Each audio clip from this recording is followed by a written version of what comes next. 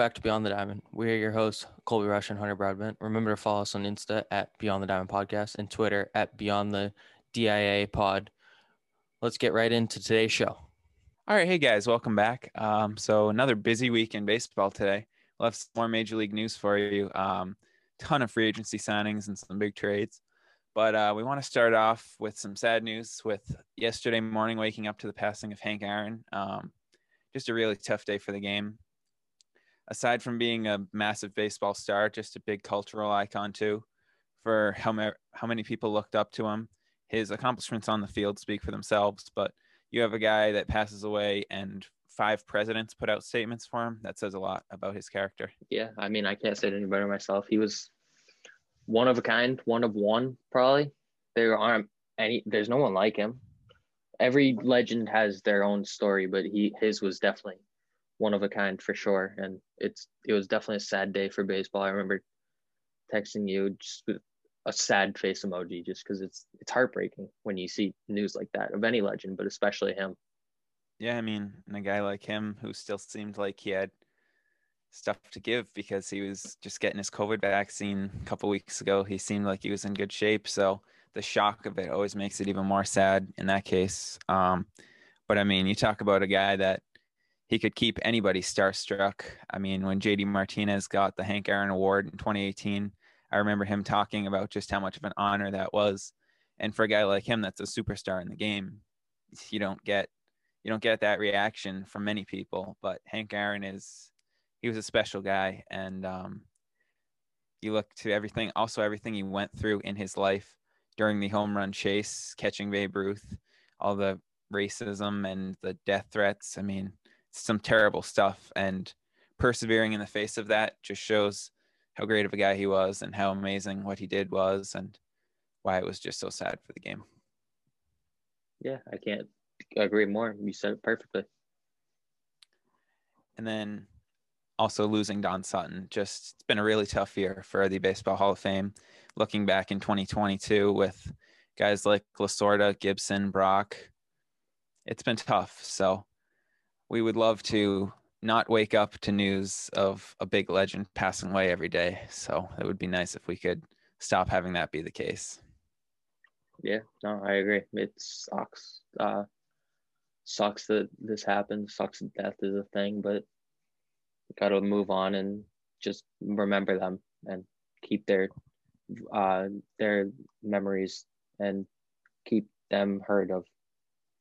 Yeah, for sure. And you'll see plenty of celebration of Hank Aaron. It would be cool to see everybody wear 44 for a day or something, even if it's not retired. Just a day to honor him would be something nice as we look forward to 2021. Yeah, I agree. Well, if we want to cheer everybody listening to the show up a little bit, there was a ton of action that happened on the hot stove in the last week. There are some big signings that you might have heard about, and then some smaller ones might have flown under the radar, including right up till today. So the most obvious one that everybody had their eyes on is George Springer, one of the biggest tickets on the market. He is finally off the board, heading to the Toronto Blue Jays on a 6-year contract. I mean, I love the deal. I think that solidifies the middle of the order for the Blue Jays. They have all those young stars, Bichette, Biggio, Guerrero, who could be a superstar one day. And if they all live up to the hype, having Springer right there in the middle of that order, that makes them probably, when healthy, one of the top lineups in baseball. And if they can just shore up that pitching staff, I'd put them in contention to win the AL East. No doubt. I mean, it's hard not to love that lineup. I mean, you mentioned all the guys.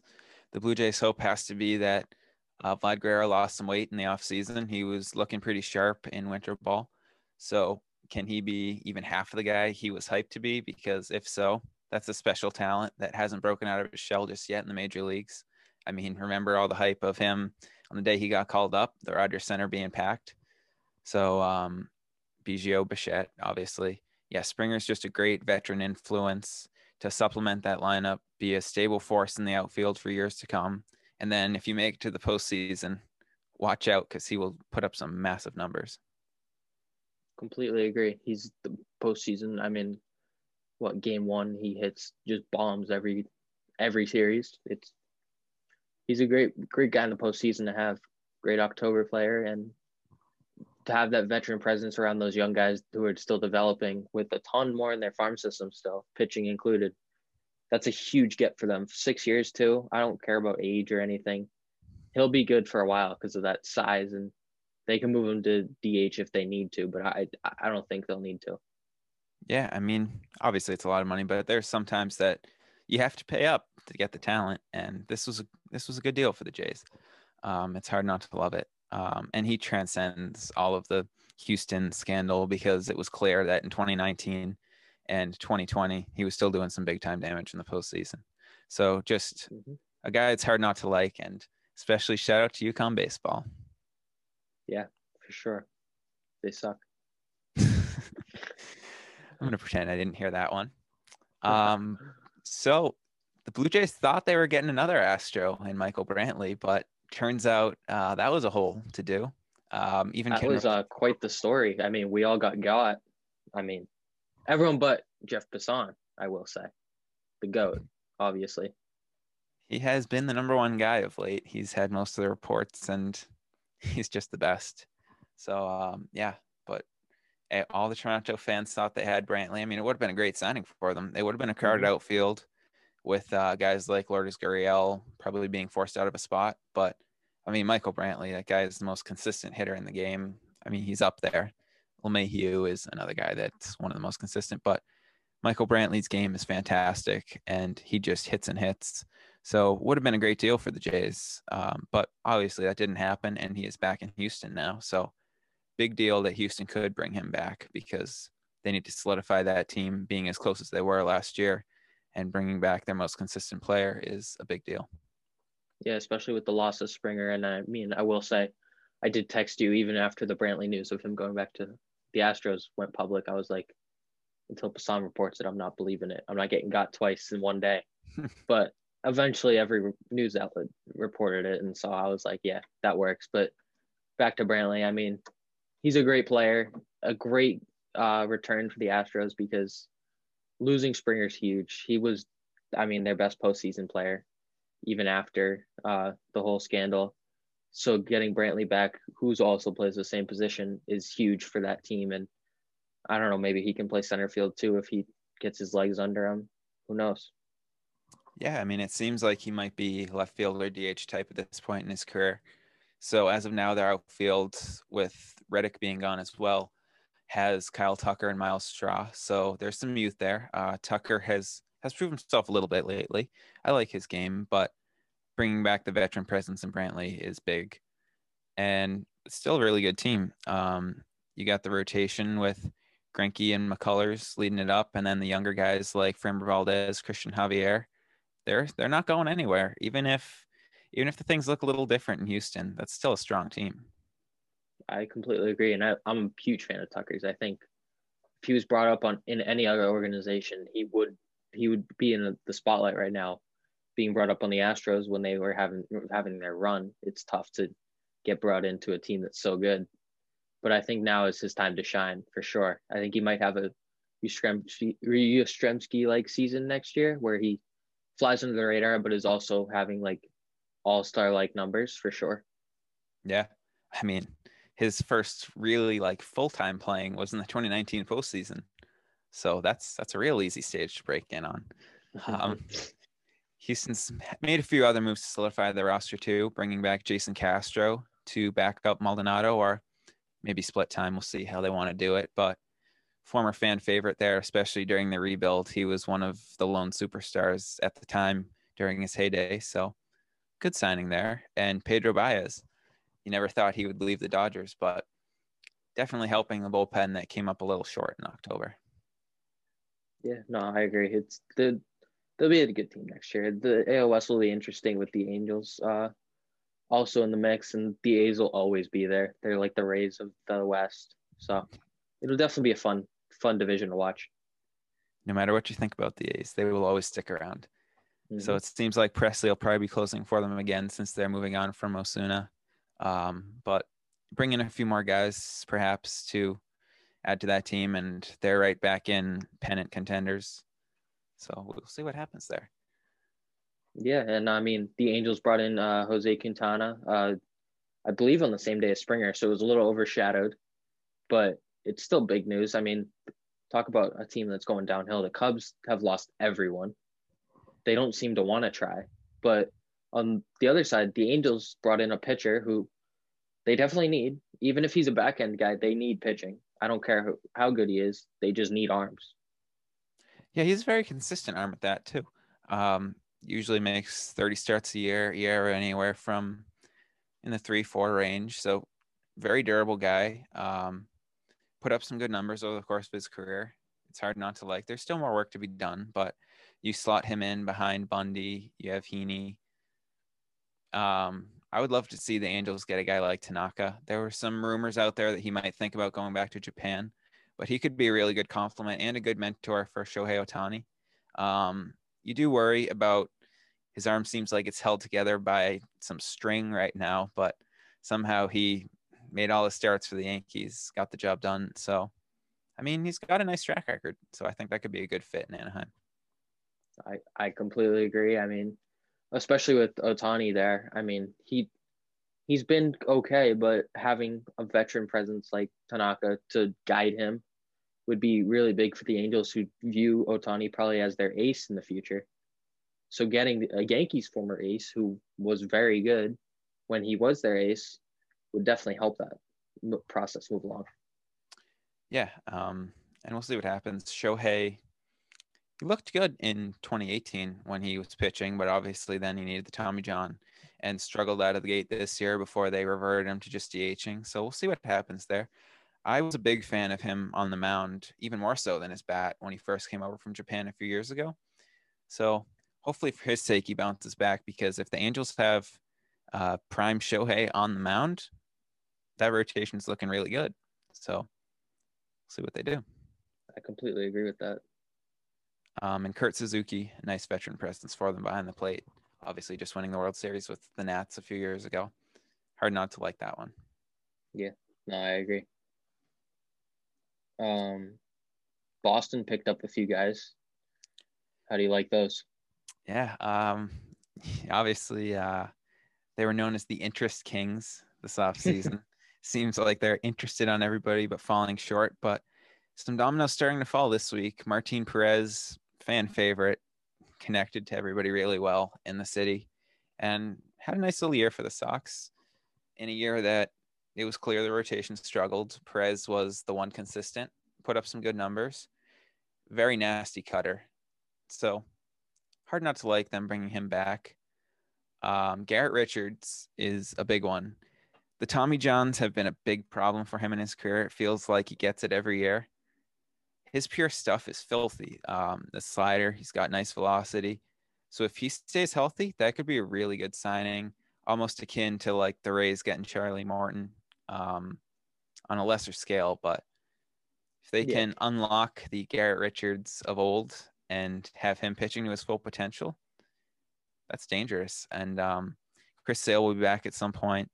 Hopefully Eduardo Rodriguez is out from COVID. He's doing better now. So if you have a rotation that looks something like Sale, Rodriguez, Perez, Richards, Pivetta, Tanner Houck, that's looking really good. So for a rotation that struggled last year, Sox seem to be bouncing back pretty quick.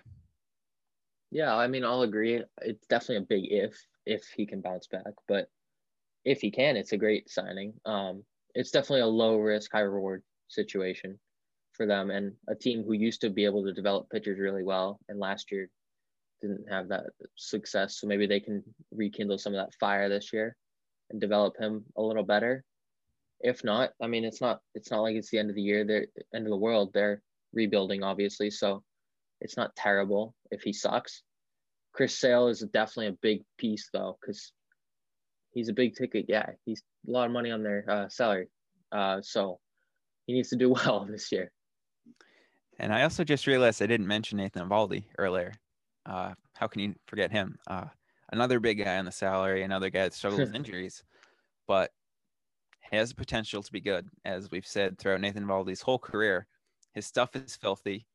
He has a hard time harnessing it sometimes and staying healthy, but had a pretty solid 2020. It was up and down a little bit, but on the whole, he was pretty good. So I was still a fan of the Eovaldi signing, even though Dave Dombrowski took a lot of heat for it. I still love the guy's potential. So got 2 years left in the deal. So let's see if something can happen with it. But I mean, from an agent side of things, that agent deserves a raise. That was great. Great deal from the agent side. The team side definitely a little high for based on a single postseason. It was the ideal situation where you trade for him, ride him to the World Series, and then let him go. And I think that's shown out a little bit. He does have some potential, but injuries have definitely been getting in the way. If he can, I don't know, maybe he's worked with the pitching staff this offseason to help that. So if he can stay healthy, I love it, but that's a big if too. Yeah, the 2018 postseason is the definition of squeezing everything out of him. And there were repercussions of it the next year, but I'll take it for the World Championship. 2019 was far from perfect, but 2018 was a pretty special season. So I'll agree. It's always a debate, but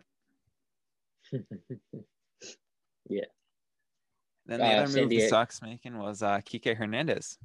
Oh, I forgot you didn't mention that. Filling in the second base spot, probably. He can play the outfield, but we'll see how much they want to deploy him out there. Another guy that's a fan favorite. I mean, everybody loved Kike out in LA. Almost picking up the Brock Holt role a little bit in that sense, in terms of being the utility guy that people have fun with. But there are definitely some merits to it. He hits lefties very well. So 2-year deal, pretty reasonable at that also. No, I mean, I love the signing personally because it takes him out of the Dodgers lineup where he was another heart and soul guy like Justin Turner for them. So I'm all for him leaving the Dodgers. I think that's a big mess up for them. I think they need him more than they think in the postseason. He's a big postseason guy. He is. I mean, you think back to that game, he had the 3 home runs to clinch the pennant in Chicago, or that big home run against the Braves last year against Minter. Mm-hmm. He always shows up in the big moment. So it's been a little odd. You haven't seen the Dodgers do too much this offseason. They brought Blake Treinen back, but Justin Turner's still out there. They let Kike walk. So you wonder if the Dodgers is going to be more active soon before this spring training heats up. The report did come out that they're in on Bauer. So you have to think something's brewing. That would certainly change the narrative if they got Trevor Bauer. There were also reports the Mets are still in on him, which there's been some back and forth on that throughout this offseason. The Mets, Giants, I have to think. Possibly. Giants, I heard a new report where I think it's the Giants, Angels, and Dodgers. I don't think the Padres were part of it, are the only teams where they could offer just giant 1-year contracts. I don't know why the Giants or Angels would do that. I get why the Dodgers would do that. Yeah. But they're like, I think the report was like, maybe Bauer could consider this instead of signing a big deal, get like the 1-year like mega deal, which I don't hate, to be honest. As a Giants fan, I don't like it, but as like a fan of baseball, I don't hate it. And he was the one that originally talked about that a few years ago in the interview, that he had that bet with his friend that he would never take anything other than 1-year deal. So yeah, there would definitely be merits to it, to going to a team like the Dodgers or maybe even the Mets. But the Angels or Giants do seem more like long-term fits as opposed to win right now teams. I mean, maybe the Angels are more of a win now team, but the Giants are in the middle of a rebuild. They will be good, but it's still a little bit more of a hill to climb. The Angels need to be a win now team. They're not a win now team, how they're built. They should be, though. That's what I'll say. I have that assessment too, because you have some guys on 1-year deals, like trading for Raisel Iglesias or Jose Iglesias. 1 more year of Albert Pujols too. Get him back on the big stage. Yeah, so maybe a 2-year deal. Yeah. After that contract's done, then you can sign everyone. But yeah, it's no secret the Angels, they need to start doing some winning soon. But I've liked what Perry Minasian has done for them on the whole. His tenure has gotten off to a pretty solid start. I agree. And I mean, back to the Mets, I'd have to think they're in on JBJ now and maybe Kevin Pillar now that Springer's gone, just to solidify it defensively. I mean, Brandon Nimmo sucks. Every Mets fan I talk to says he sucks. They say they put him at the wall and he still lets balls go over his head. Very hyped coming out of the minor leagues, but it's been a little disappointing. Jake Mrazek got a lot of the reps out there in center field too last year. But it sure seems like there might be a bidding war between the Astros and the Mets for JBJ. Might be a price that's a little steep for the Sox after they've done some spending lately. But yeah, I mean, really, either of those teams he would fit well in. I think the Mets right now, just based on my guess, would probably be the leader in the clubhouse for him, all things considered that we've just talked about. But yeah, Kevin Pillar has a great consolation prize for whatever team doesn't get him. Very underrated guy. He was so fun to watch in Boston this year, even if it was only like a month that he was with us. I loved Kevin Pillar. I mean, yeah, when he was with the Giants, he made insane catches in that outfield too, which is very tough to navigate as a center fielder. He's just an all-around. He's a great guy, great defensive wizard. He can still hit a little bit, definitely not as much as he used to with the Blue Jays, but a great guy to have in the lineup. Just he can lay down some bunts. He can still hit for contact somewhat, but he's great in the outfield. Just it offsets all of his offensive inabilities. Yeah, I mean, he got a low ballot MVP vote in San Fran, so that speaks for itself. But yeah, just a guy like that makes things happen and gets his uniform dirty. Just the classic grinder that you gotta love as a baseball fan. Yeah, no, I agree. See what happens there. Speaking of grinders, Ryan Zimmerman is back. You weren't sure after opting out of 2020 if Mr. National would be coming back in the game at all, but Nats continue to add a lot of veterans to that team. Also, John Lester picking him up. Might be the oldest team in baseball, but a lot of good veteran talent too. So it really could go either way with the Nats, but I like that team. I will say, I mean, so you look at, I'm going to use this as a comparison because they're old, like you said. Those Giants teams that won in 10, 12, and 14, those were young mixed with old, but a lot of old presence. This Nats team reminds me of those teams because they got the young guys, Soto and all those guys, but they also got the old guys in Lester and Zimmerman. And Lester, I mean, he's not bad. He's still a veteran presence. He can still eat up innings. He's one of those still old guys that eats up innings legit. And Zimmerman, we didn't want to see him go out like that, where he just opted out of the season. We want either he was going to retire at the end of the World Series, which he didn't, and then he opted out of the season. So you knew he had to play at least one more year. Yeah, Zimmerman's a guy I've always loved. I feel like he doesn't get enough buzz. The first draft pick in that team's history. He was a superstar when Bryce Harper got drafted. Then he stole spotlight for a few years and moved on. And Zimmerman was the one consistent throughout. So I thought it was really cool to see him have some big moments in the 2019 postseason. Just a guy that's had a legendary career there. And John Lester, another one of that Cubs core that continues to just crumble. It's clear that they're rebuilding, but it's a shame to see for a team that was so tight. And ultimately really couldn't ever get over the hump again after 2016. They had some runs, but was never quite the same there after that year. And I mean, they won the World Series for their first time in 108 years. So once again, same argument I had earlier, it was well worth it. But it sucks to see things come to an end like this. But I mean, you needed a replacement for Anibal Sanchez in that Nats rotation. So you go out and get a guy with a resume like Lester's. Hard not to like it. To slot in behind the big three of Scherzer, Strasburg, Corbin. And seems like Joe Ross or Eric Fetty might still need to pick up the slack in the 5th, 6th starter spots. But now that they don't have to take up 2 spots in the rotation, you like that more. You would still like to see that Mike Rizzo address the bullpen a little more. It's always been a big question mark. But on the whole, that team, they definitely have potential, even if it's veteran potential. And I will say, you can get away with having 4 legit starters and having mysteries at the 5th/6th spot in that rotation, just because Scherzer and Lester can both eat up innings, and Scherzer can pitch every 4 days. He would pitch every 3 days if he could. He would. Strasburg, you have to be a little more careful with because of the injuries, but he can easily go every 5, maybe 4 sometimes, depending on the game. Lester could go every 4 still, probably, I'd say. He has mileage on his arm, but he's still he has a good enough mechanics where he can go every 4 if he needed to. So having a legit 1 through 4 and then potential at the 5th, and you don't even need a 6, you put the 6 in the bullpen, is definitely a good situation to be in for them pitching wise. But they definitely need to shore up the bullpen because even during the World Series run. They had two guys, and both of them ended up being mysteries by the end of the World Series. Yeah. Hudson, those four seamers were getting tattooed a little bit. Game 7, he was wipeout, but yeah, I mean, he was a great pickup for them at the deadline and was really strong throughout the postseason. But the Astros were starting to get on him a little bit at the end. And Doolittle, he unfortunately had a tough season this year, so it's unlikely he'll be back in our nation's capital. Another run that's kind of sad to see come to an end, but I'm sure someone will give him a minor league deal or something, and he'll have a chance to prove himself because the resume is there. But you're right, the Nats have a lot of young pitching prospects too that I've heard coming up, so I don't think that team's going anywhere. And the big reason that they had a tough season this year was Steven Strasburg being out for most of it. I mean, look at what he did in the postseason. He lived up to all the hype that he had when he was drafted and more during that postseason. So missing him in 2019 was a huge reason why they struggled. It just set the tone right out of the gate.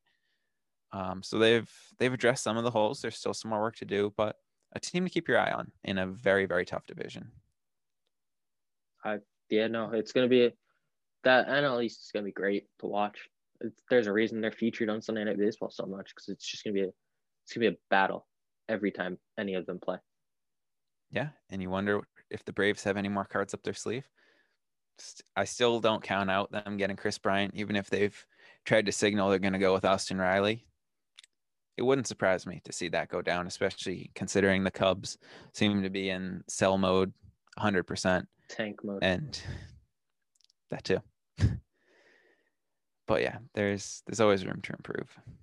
And if they get Bryant and they can bring Bryant back to 2016 Bryant, I mean, they're going to the World Series in my eyes, because the Padres and Dodgers are going to beat each other up, I think. Yeah, that's true. That's another team I would have loved to see get Michael Brantley, kind of fill the Nick Markakis type role. But yeah, you wonder if Ozuna will come back. He's still sitting out there on the market. No clarity on the DH situation yet. Seems like we probably won't have it, but if teams don't know for sure, that's going to be tough. And if MLB at this point decides they want to, you're kind of putting the National League at a disadvantage because they haven't really had much time to prepare for it. So, and if they don't do it, then Ozuna is going to be tough, because he's probably asking for a lot of money if he's asking for the same amount he used to be. And if they do it, Ozuna is going to make $50 million probably, because everyone's going to want him. Yeah. I mean, 30 teams versus 15 teams. Says it all right there. But Nelson Cruz, another guy in the same boat. He's still out there. I'm surprised the Twins haven't brought him back yet, especially considering he's at his age will be a very reasonable contract. He's been such a good presence in that lineup. Doesn't seem to be slowing down whatsoever. So maybe the Braves look at him instead of Ozuna. Who knows? But it needs to be settled. That's a good point too, because the Twins, you'd think they're going to try to run it back with their record-setting home run team for 2 years. And Cruz was obviously a big part of that, because that's all he does. He hits home runs or strikes out, because that's pretty much what all the big hitters do now. Yeah. But you'd think, especially at his age, you're right, he's not going to cost a ton. Now, the name probably carries a little bit more weight than a younger guy might, who hasn't broken out yet. But due to his age, that's going to offset whatever name value he has. And the Twins, they have a ton of space, I think, if I'm not mistaken. So they could easily afford him, and they don't have many holes. They could shore up some more pitching, but lineup-wise, they probably need him right there. Yeah, I'd like to see them shore up the bullpen a little bit, especially with Romo on the market still and losing Trevor May to the Mets. But it was a good move for them to bring in J Happ, another former Yankee, to go with Michael Pineda in that rotation. And behind the big two of Barrios and Maeda, just some insane talent there. So that's good. They seem content with letting Alex Kirilloff prove himself in Eddie Rosario's spot. But the Bomba squad is still mostly intact. Just the only thing I'd say is figure out the DH situation and hope that Mitch Garver can bounce back to his 2019 form after kind of a tough season for him this year. Yeah, I agree. Fun fact, I was at the Pineda game against the Red Sox when he got caught for using pine tar. My favorite part about that whole thing was just how casually he got tossed out. the umpire with a nice little soft tap on his neck, and then just the flick of his wrist to eject him. Yeah, I got a beer tossed on me that game because I was wearing a Rivera jersey. Oh God. Yeah, I feel like the you've Red got to Sox respect the Yankees game. Rivera jersey, though. Yeah, definitely have to respect Rivera. The Red Sox Yankee games in the crowd can be ruthless, especially for like Oh, at that I time we know. were Giants just Dodgers is bad too. yeah. There's There's fights been every time. way too many stories I've seen online about brawls going on there. Yankees Red Sox seems to be beer dumping. Giants Dodgers seems to be brawls. Neither one's good. You're not wrong there. And Cubs Cardinals are just a nice friendly rivalry. Yeah, definitely. That's not an oxymoron at all, but And Phillies Mets, yep, definitely love each other. yeah, Best buds. definitely. Phillies Mets will be a lot more interesting because what team in the NL East isn't good now? The Phillies, they suck. Well, they're just a couple years removed from being the favorite after getting Harper. So the What they lineup's do- still pretty solid. Yeah, what they do after they got Harper, they sucked. I mean, you're right. The bullpen was a huge part of that this year. I still really like Joe Girardi managing that team, but yeah, Dombrowski's addressed the bullpen a little bit, but there's still a lot of holes in that roster. They're very top heavy. So right now it's not looking good. Even the Marlins are making moves, picking up Anthony Bass to shore up the back end of the bullpen after a nice year in Toronto for him. So yeah, the Phillies, there's more work to be done, but they have a guy that knows how to get that work done. So even if it comes at the cost of some prospects, we will see what happens. It's true. And Alec Bohm was a breath of fresh air for that team, breaking on the scene, finally having some young potential come out of the minors for them for the first time since Nola and Hoskins a couple of years ago. Yeah, that's very true. And I remember Hoskins when he broke out. That was the year that I went to the Giants Phillies game. I was very upset at that game because he hit 2 home runs, and I was not happy. He came out gangbusters. He was hitting home runs left and right when he first got called up. Second half of 2017 or whatever it was, 2016 maybe. I believe it was 17 because 16 was the Gary Sanchez run of him doing the same thing. I don't know why it's second half too. He has had the same thing this year. His was more the whole year. Well, I mean, the whole year was short half this year. Yeah, that's true. Well, his was last year and this year, like second half of last year and this whole year. And once again, with him, we asked the question: for a team that struggled in the outfield as much as the Orioles, why did they not ever call him up? I don't know what the Giants did to fix him because apparently he sucked with the Orioles. But whatever they did, they stole him because they got him for like a 5th round pick. Yeah.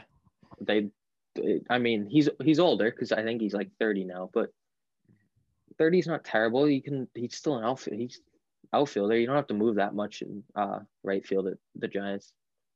Oracle. Hope is that he's there. Hey, there you go. Catching on already. The hope is that he can still be a productive player by the time the competitive window opens up, which might not be too far down the road. They're making some moves to address it. No, if he's 33, if it's 3 years, 33 is like that's Pilar's age. Yeah, he can still be competitive there, and he's definitely probably a better hitter than Pilar, I'd say. Yeah, and not as good defensively, but you combine those two, and he's a better player, I'd say. At that, as we've said before, contact hitters are aging well, so he's a contact hitter that can still muscle it out to the bay too. And that's the best type of guy right there. Yeah, which is impressive. He's the poor man's Michael Brantley. I'd say so. I'm not saying, but not too poor. Yeah, no, not at all. I like him. Yeah. The name says it all. It does. And he's done a good job of making a name for himself, even if his calling card through most of his career has been the name on the back of his jersey. He's done a good job of solidifying his place in the majors. Yeah, for sure. That NL West will be a war. The Padres are just getting better. Joe Musgrove, they're trading and signing for every pitcher available. to the point where if everybody's healthy in 2022, Chris Paddock might be sent to the bullpen. I mean, there's a ton that can happen in between now and then, but it's That's just crazy wild to think see about. the depth that AJ Preller has built. It's impressive. I mean, you went from the Padres being like, oh yeah, they're starting to come up at the end of this year when they got eliminated by the Dodgers, to now you're like, they might be a better team than the Dodgers when Clevenger comes back. Yeah, that is a force to be reckoned with. And you just want to make sure that Lamet is completely healthy before you say anything, because we haven't heard a ton on him after getting hurt at the end of last year. But yeah, if all goes well for that team, watch out. They're going to be special. Yeah, and I mean, you can, even with Lamet, you can give him like a rest year almost, because you can compete this year, but you're not really going for it until next year when Clevenger's back, if we're being honest. Like this year, you're going to see what kind of chemistry you can build. And next year, you're going balls to walls. Well, that's what I would do. Yeah. I mean, the rotation is still really good as is now, even without Clevenger. You wonder when Mackenzie Gore will come up. It's been crazy all that they've been able to do and still hold on to the top pitching prospect they got. And Adrian Morejon was pretty well hyped himself as recently as last year. Came on the scene a little bit this year. So, I mean, maybe a little more bullpen help, especially after Kirby Yates signing in Toronto. I mean, not that he was a big factor this season, but Trevor Rosenthal picked up the slack for him. He's still on the market. So, I mean, we can poke holes all day, but that's a damn good team. And Jerickson Profar will fill in more holes around the infield too. I mean, you say they didn't even lose their top pitching prospect. They only lost 2 of their top 10 prospects. That's 2 blue chippers for all of what they got. They only lost 2 blue chippers. That's insane. AJ Preller is a wizard. He took advantage of the situations to get Snell. Patino, he had to give up. So, I mean, you got to give to get. He'll be good for the Rays, but Blake Snell's a Cy Young Award winner. He's certainly nothing shabby. And he took advantage of the situation the Cubs are in, giving up a lot of super young talent. So it's just insane what Preller has done there. I agree. And who knows? Jameson Taillon is rumored to be on the block, and Luis Castillo has been floated too. So if just watch the Padres trade for them too, and just build the most insane 7-man rotation you've ever seen. It would be insane. Castillo's an interesting one. Build a 10-man rotation. Just give him 2 days, 2 weeks off. They would be well rested. Castillo's an interesting one though. I'm not sure if the Reds will trade him. It seems like they've been backing off of it lately. All the Yankees fans wanted that one to happen, but there's a guy with all the potential in the world. That changeup is ridiculous, and he's already made a name for himself being an all-star a few times, but he could maybe be the best pitcher in the league if he's on. So Reds fans, you got to hope that they hold on to him and build around him, because otherwise, if they don't get an absolute haul for him in a trade, that's a big mistake. Oh yeah, no, I completely agree. I mean, I know we saw that there was rumors, and then there wasn't rumors, and then there was, and then there wasn't. It's just gonna be a back and forth. That's how the Reds always are, though. That was last year too with a few guys. So I mean, you got to get a ton of guys for him, though. You got to get a haul for him, especially because the Reds have always been mediocre, and they looked like they were actually building something last year. But now they're going to lose Bauer, obviously, unless he's playing us all, and is going to sign back with them, which would be spin zone of the century. And I would love it. That would be crazy. That'd be quite the content machine. But you got to think they're going to try to get a haul for him, or they're not trading him. Yeah, I mean, that team looked awesome this year. I picked them to make a nice run in the postseason. They had a lot of veteran, a lot of youth. It seemed like the perfect storm. But now, losing Bauer, it seems like it's kind of just crumbling. Everybody's available in trades. So that's a shame, especially considering it took them a few years to rebuild to that point. That obviously it was a tough year with COVID throwing things off. And that extra inning game down in Atlanta, who knows, maybe if they can actually score a run in that game, postseason shakes out a little differently. But yeah, it's tough. The Reds did all that building up, and it seems like it was for a window that was only open for one 60-game season. Yeah, no, I agree. It's tough, tough, tough life in Cincinnati. City sucks, and your team is mediocre, and your football team is the only team without an indoor practice facility. What are you doing? Oh. If Joe Burrow's entire leg has anything to say about it, they'll be on the rise sometime soon. It's true. But yeah, that NL Central is wide open with seemingly no one wanting to win it. The Brewers will probably win that division by accident. I mean, they got a good team with Woodruff and all the pitchers they got, and the lineup is still solid if Yelich bounces back. So could still be potentially a little run from the Brewers, but I don't think they're going to make a trip in the postseason because the talent in the NL West and NL East is so strong that it's probably going to overpower them. I'm sorry, Brewers fans, but no, I agree. Maybe things shake out a little differently if everybody's healthy, but you kind of knew that the Dodgers were going to take care of business in that wild card series. Yeah, no, it wasn't a hard prediction. Yeah. But nonetheless, a stingy team that's always tough to play in the regular season. Craig Counsell's an awesome manager, and they know how to make the most out of the little money they have available for them. So I'll never count the Brewers out per se. No, I wouldn't either. Somehow they did well without Yelich, like you said, and who knows? Maybe Yelich will bounce back. It was a weird season. Yeah, a lot of that probably will hinge on the whole in-game video debate. He was another guy that was vocal about that being a concern for him because a lot of those guys depend on it. And yeah, it's just another effect of COVID kind of ruining a lot of what we love about our sport. No, I agree. Sucks. But it is what it is. Nothing, I mean, it's COVID, it's the Astros, it's a lot of stuff. Nothing you can really do about it. Complaining gets you nowhere. Yeah, I mean, it's just been the perfect storm of some tough things happening, but unfortunately, as you said, it is what it is. You just have to do the best you can with it.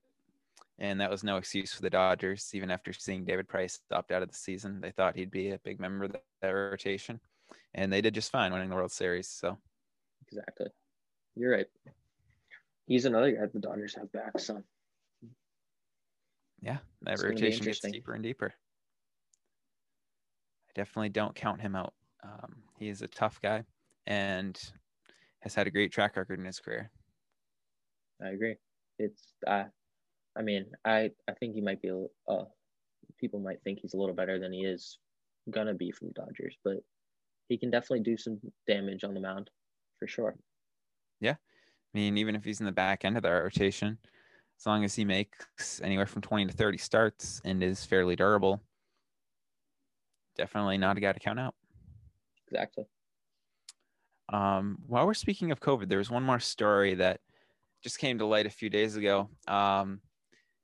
Obviously, it's affected a lot of teams' finances, but the Orioles had a weird story about their financial situation. They're offering salary deferrals to guys like Anthony Santander and Trey Mancini about their 2021 contracts in a way of kind of saving money short term, which would make 25% of their salary, I think it was, pushed back.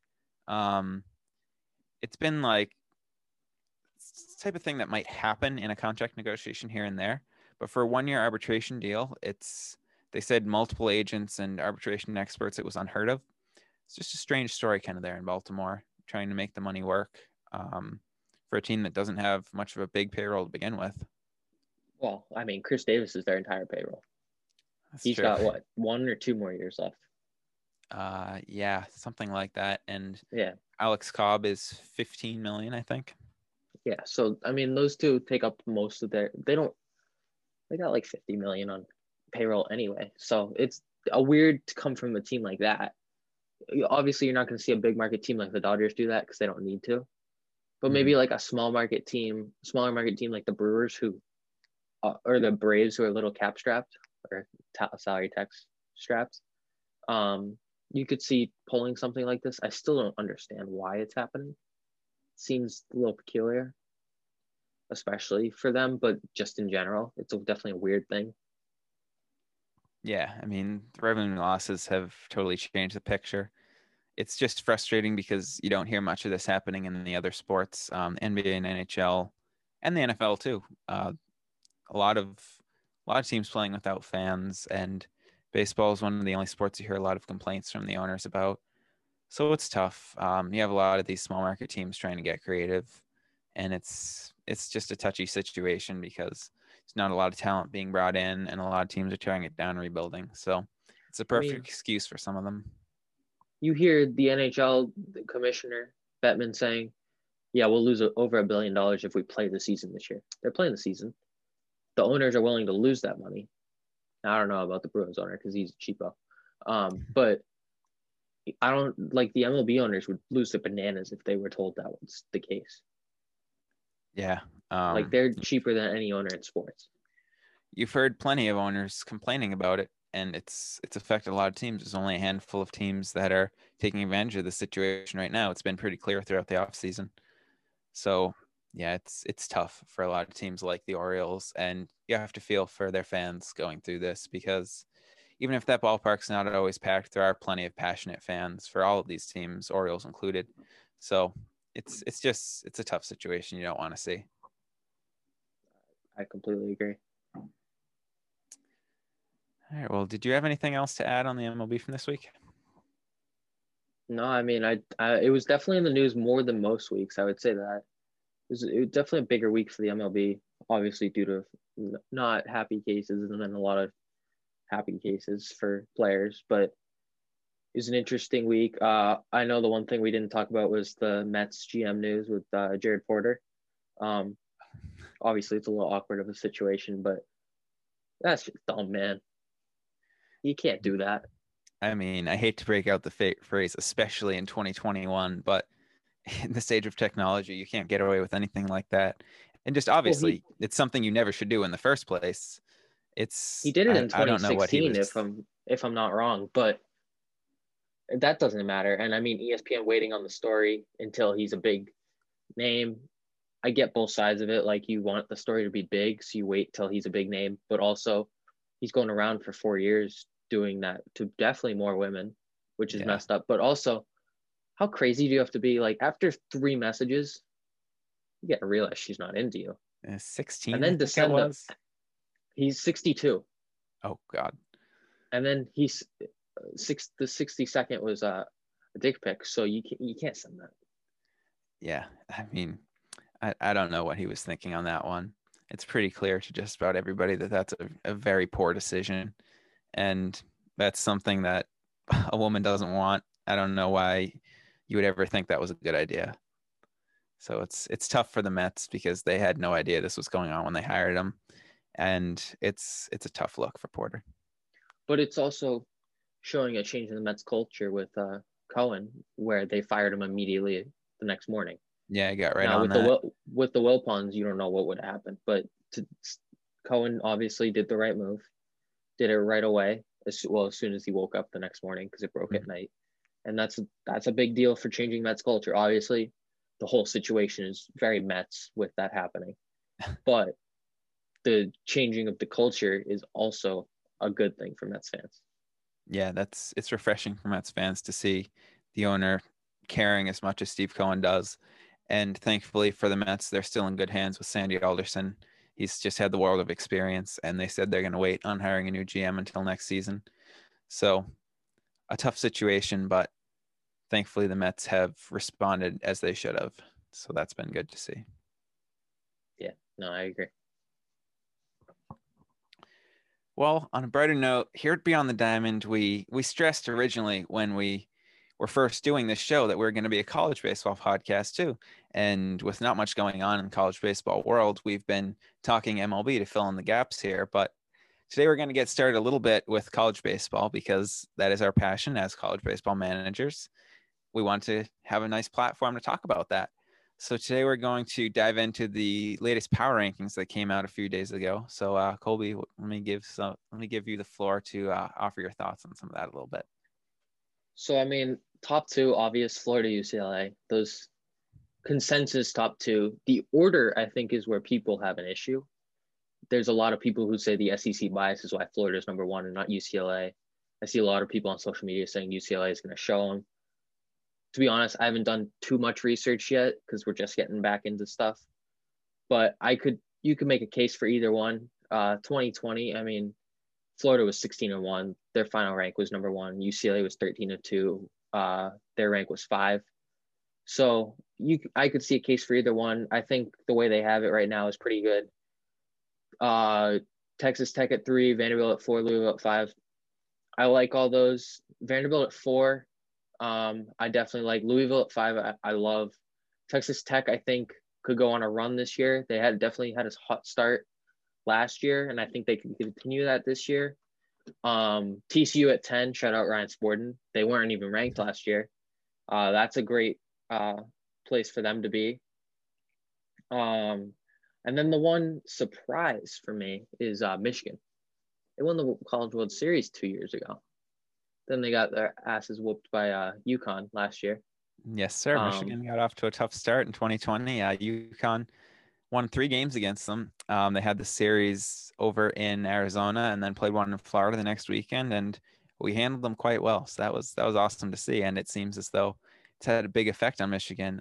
You had Jeff Criswell. They lost him in the draft. He was their de facto ace. So that's tough, but it is definitely surprising not to see them in the top 25 right now. Yeah. Any other surprises for you? I still feel like Vanderbilt will move up in the rankings. Tim Corbin every year is just a monster of a coach. Obviously Florida, UCLA, Texas Tech, some special teams right there, but Vanderbilt returning Rocker and Later as the 1-2 punch. Both of those guys are going to go really high in the draft as long as nothing crazy happens this season, which obviously we hope that doesn't happen. But yeah, I feel like Vanderbilt will rise up those boards pretty quick just with their track record. But it's hard not to love. Even some of the guys Florida lost in the draft, that team's still stacked with potential.